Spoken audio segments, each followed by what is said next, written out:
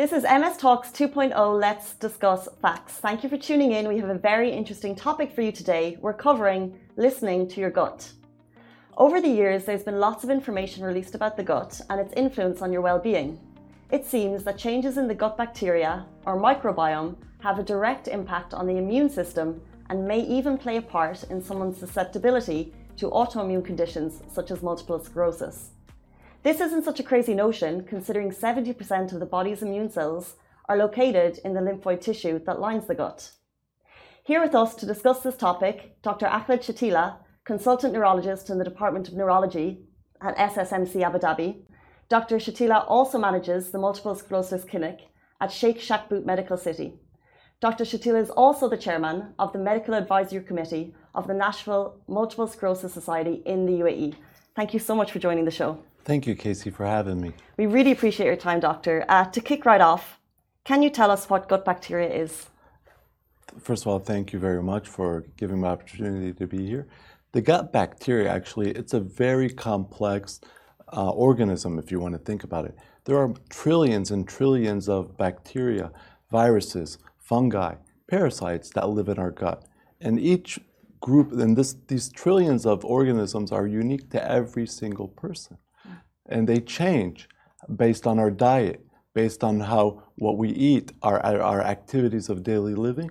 And then we're first exposed when we're born through our mothers, and it changes when we're sick, changes with our diet. And of course, there's a lot of evidence now saying that your bacteria may play a role with your immune system. Wow, it's so fascinating, and I'm so excited for our discussion today. Can you also explain the impact of gut health on your overall health and well-being?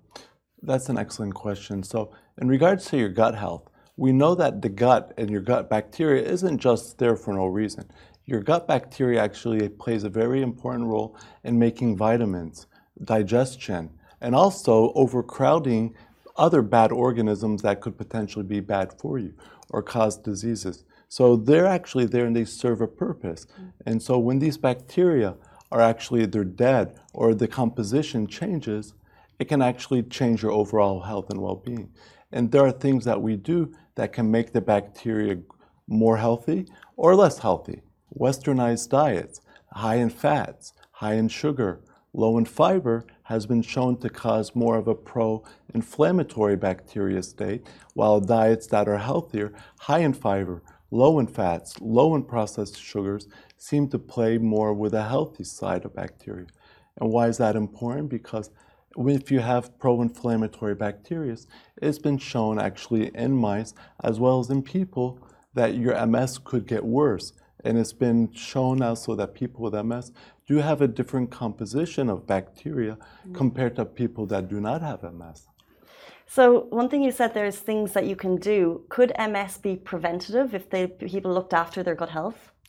So MS, it's a very complicated disease in the sense, even though it was first described in 1866, we still don't really know why people get it, or we don't have really one cause for MS.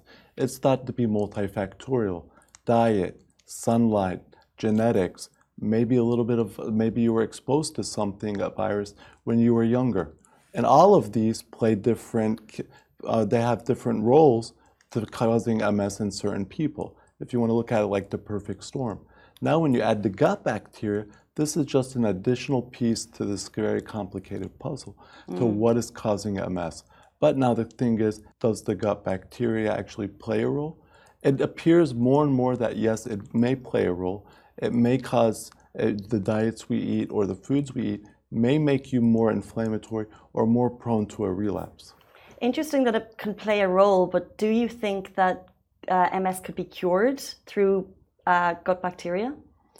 Cured, I think, I don't think we're at the stage right now where we could say curing MS can be done just by your gut bacteria, but there are studies actually being done looking at if you can change the ratio of healthy versus unhealthy gut bacteria, either through the use of probiotics or even fecal microbiota transplants, where actually they do transplants of fecal flora from one healthy person to another person with the idea that maybe the disease can be stabilized because it's been shown in mice.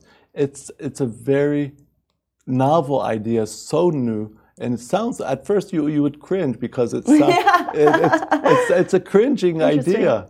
But yet it's been shown that if you were to transplant bad bacteria from one mice who have MS to other bacteria or to other mice who don't have MS, you can increase their risk of getting MS by just transplanting bad bacteria from one gut and putting it in another mouse.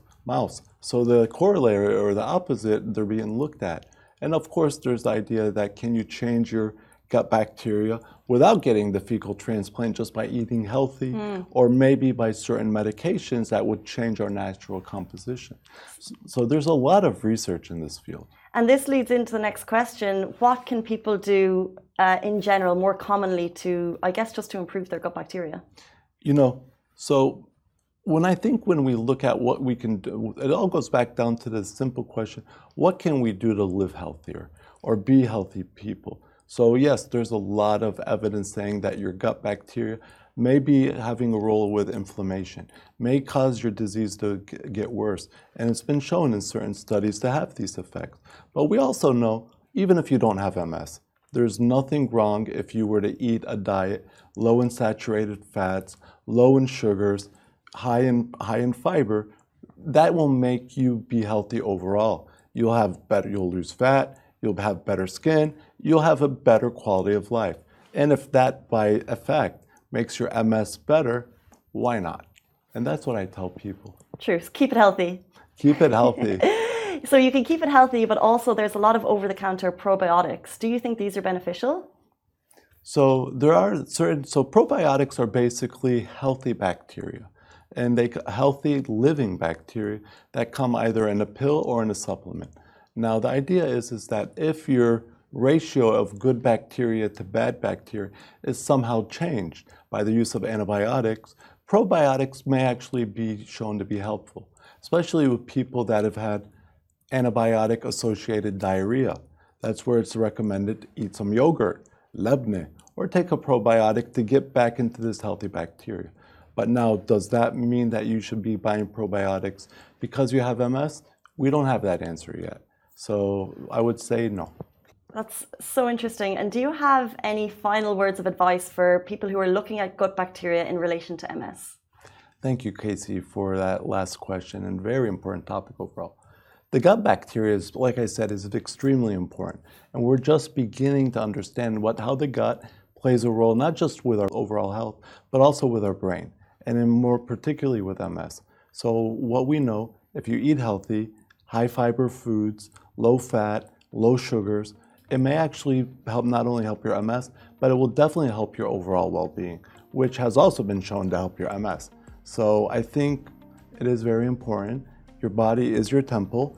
Take care of it, and let's stay tuned for the future and see what it holds. Very important final piece of advice. We really appreciate your time on the whole topic. Thank you so much for coming in today. Thank you for having me. That is all we have time for on MS Talks 2.0. Let's discuss facts.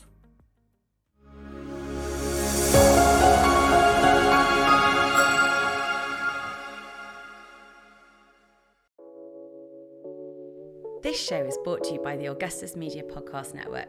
Thank you for listening, and I hope you enjoyed it.